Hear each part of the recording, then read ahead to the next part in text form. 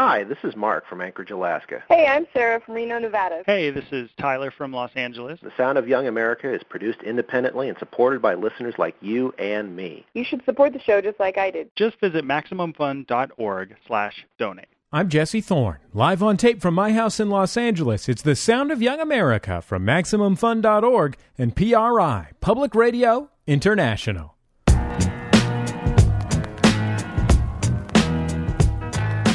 It's the Sound of Young America. I'm Jesse Thorne. My guest on the program is Lynda Barry. She's one of the nation's most accomplished comics artists, graphic novelists, comic strip writers, artists, et cetera, et cetera. Her comics have run in alternative newspapers across the country for many, many, many years, and more recently she's turned much of her time towards writing longer works.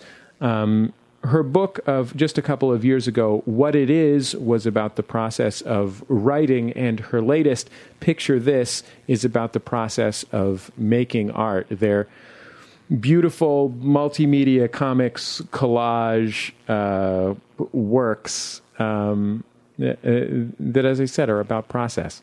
Lynda Barry, welcome to the Sound of Young America. I'm delighted to be here. It is a pleasure to have you here, Lynda. Describe, if you could, to me, because I did a lousy job, the form of these two most recent of your books. Well, I wanted to make two books about something I call an image, and my teacher called an image, which is the thing that she said was contained by anything we call the art. So the first book, I talk about it by using writing, and the second one I talk about it by using drawing. But when I was writing the one about writing, I didn't want to just do writing about writing. You know, it feels a little bit like you're in a mirror, like a little mirror maze or something. I wanted to make it so that the person who was reading it didn't even know why they were getting the urge to make something. And the same thing for the new book, Picture This. I wanted it to be about drawing, but without any instruction on how to draw. I just wanted to make it so that when you started to flip through the pages, you just had this itchy urge to make something. And I wanted to make both those books completely by hand, and to use stuff that you could just get at the corner store. Like, they're all made with just, all you need are scissors, and Elmer's glue, and some paper from the trash. So that's what I wanted to do. And my goal was to make it so, for this book, you remember when you were at the dentist when you were a kid, they had this magazine called Highlights for Children? Featuring Goofus and Gallant. Yes, and it was not a great magazine, but you were it was not very good, but you were in a tense situation, which is the dentist. And yeah, Goofus and Gallant and Find the Hidden Whatever. And so I thought to myself, I wanted to make an equivalent of that for an adult. And the thing I pictured was the Jiffy Lube waiting room when you have to go get your, you know how when you're in there, and even if it's an old People magazine from 2 years ago, Tom Selleck's on the cover, you're just like so grateful. So I wanted to make a book that would be like I kept picturing it in the Jiffy Lube waiting room. And it's a book that you can open anywhere and move through like a magazine. That was my idea. And to make it so that it's not an intimidating art book, and if you just want to look at it and say, I could do that, and then close it, well done. What are the images that come to your mind when you think of drawing as a kid, drawing pre-adolescent, for you personally? Well, first of all, scribbling is one thing that comes to mind, as I really remember. But my big breakthrough, the first drawing that I ever sold, I really, I knew about the Playboy bunnies, and so I would draw these girl bunnies in little bathing suits, and then I started just leaving the bathing suits off, and so I would sell them, and I got busted for doing it. But there was just something that was really wild about being able to, with a crayon or with a piece of paper, and make this picture that was, contraband or kind of exciting or wrong, and which is really an interesting thing. Crayon, piece of paper, and then this third thing that happens, this image, and it makes your body feel a certain way, whether it's scared or excited. And then what happened to me is what happens to everybody. There's this point when you realize you're not that good at it. So there's this feeling that unless we're really good at something, we don't have the right to do it. We have to leave it to professionals. So I started to, what I got interested in was a study that was done about the brain and about what parts of the brain are activated when a kid is in deep play. And by deep play, what I mean is where the toy is playing back with you, kind of. And also on what an adult brain looks like when an adult is in creative concentration. And their brains looked identical. And it was an activation of the entire brain, like the limbic system and all your spatial relationships and balance. And I put together this thing about what we all know about playing.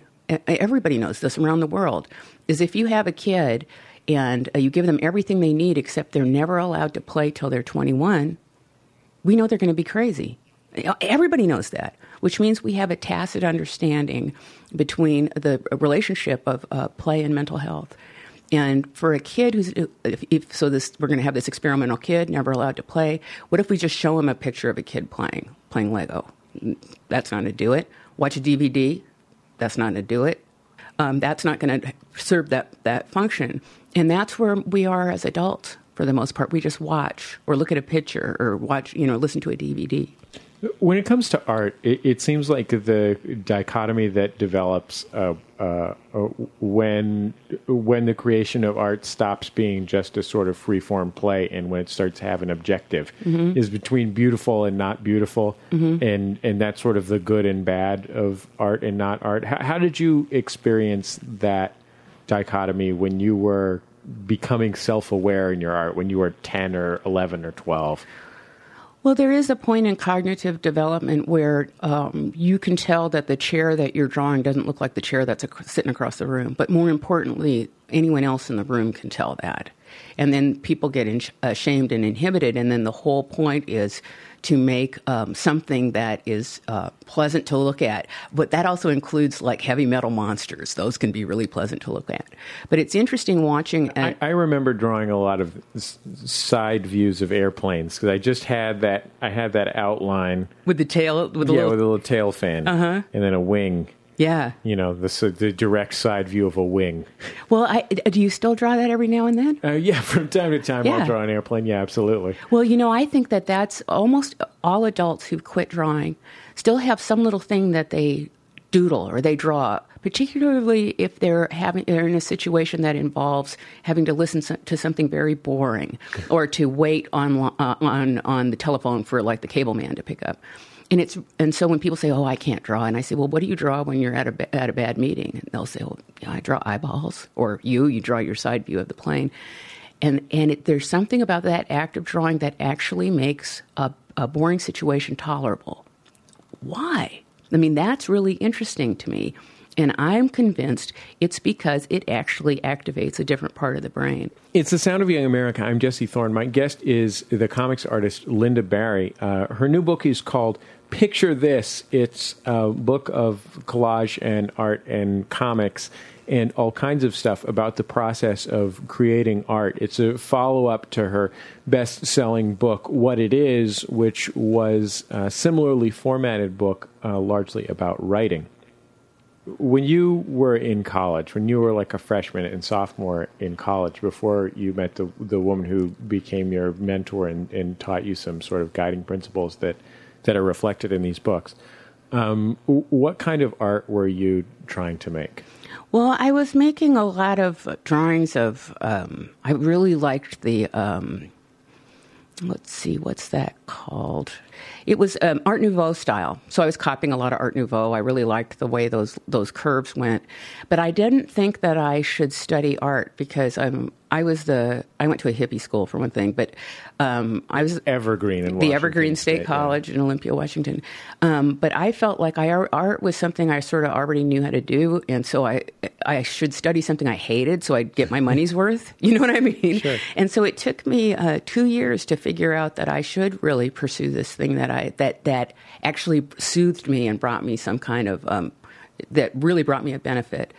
But the first year I studied the history of science, which I loved, and then the second year I studied the history of the Middle Ages and the Renaissance. I liked history. What did you learn when you started studying art in college and met your mentor? And how did what you learned change your life and your way of doing your work? Well, for one thing, it was a very unusual, it was an images class, so there were sculptors, painters, and photographers in the class, and people who drew, and there were only 20 of us.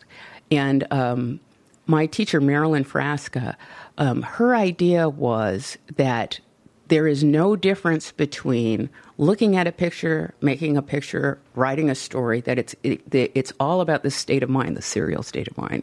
I wish she had told me that earlier on, then I would have had a bigger clue. But so in order to be in her class, we had to do 10 finished paintings a week. We had to write 5 pages a day. We had to memorize poems. And we had to learn how to look at pictures. Like, for instance, the critiques in her class, it would be somebody would put up their work, and then no one was allowed to say anything. We just had to learn how to be able to look at something for, it started out 15 minutes and then got longer until it was an hour. And that will get that frame of mind that I was talking about, that thing where you go from looking at something and thinking you know what it is, to being very bored, to finally the picture kind of looking back at you, where it's reciprocal. Now, all of these things that you're describing right now, I genuinely feel scared. Just hearing you describe them scares me, because it's like more than I can handle. You mean just sitting and looking at something? Yeah, absolutely. Well, or making almost anything. Yeah, but see, that's the trick is. I'm the kind of making I'm talking about is tracing your hand and making it a turkey. You know what I mean? See, look, you're happy, but even just thinking about that, right? Yeah, sure. Yeah, which is, well, what happened when Turkey's a great animal. Turkey's a great animal. They're really stupid and fat. And you can draw them pretty easy with your hand. You can put a beak on them, give them a little cigarette, which always, that will spice up any drawing. But the thing to remember is just... Art tips with Lynda Barry. But just you imagining it, and I saw how you looked and you smiled. Something happened in your body right then that people are out on the street trying to buy illegal drugs to make that thing happen. So if you think about, when I talk about this having a biological function, I don't mean it as a metaphor. I mean direct. So if you make something thinking about that, that's the thing you're looking for, that sensation that you had when you thought of tracing your hand to make a turkey. That's what we're after.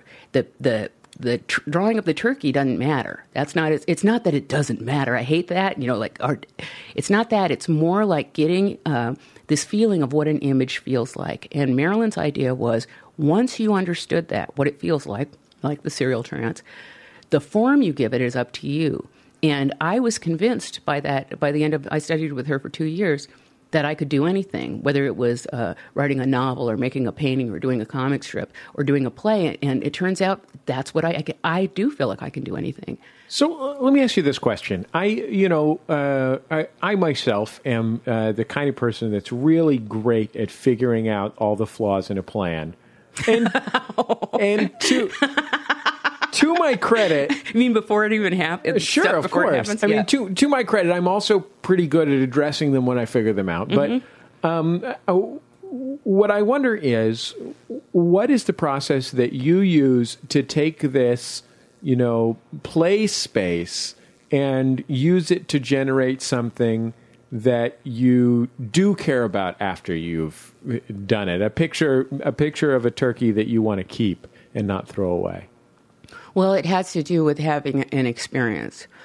And for me, one thing that's vital is that I kind of don't know what the thing's going to be about, but I do know, for example, if it's a piece I'm going to write, I like to know how long I'm going to be writing for or how long the piece is going to be. But the way I set up my writing class and the way I do it myself is I just have this big bag of index cards with nouns on them, and sometimes gerunds or ing words. And I have everything set up ready to go. Maybe it's going to be a 4-panel comic strip. I have those drawn. And then I have to swear that whatever word I pull out, that's the word the strip's going to be about. And the same thing for drawing. A lot of times if I'm going to sit down and draw and it's like, okay, I think I want to draw Marlis running down the road. But before I do that, the thing I always do is I do the alphabet with my brush. Very slowly, I do the alphabet because there's something about being in motion that once the brush itself or moving your hands around, that will get you in that part of the brain activated and ready to draw. I don't think a computer does it the same way, because a computer, you can't forget the fact that you have a delete button. And I always say if I had that on my life, I'd only have like 27 minutes maybe that I'd keep, So there's something about the hand, writing by hand or drawing by hand, the hand in motion. And there's lots of interesting science behind that too. There's something about just hand movement. I mean, even while I'm talking to you right now, I know we're on the radio, but I can't talk without moving my hands a lot. And they've done studies about that where they make people hold their hands still and they have a harder time expressing themselves. So I think there's something about the motion of the hand and our beautiful opposable thumbs that is really connected to whatever this art world is, whatever the image world is. And so all I have to do is just get my hands in motion. And that's how, and have a shorter amount of time to work than I think I need.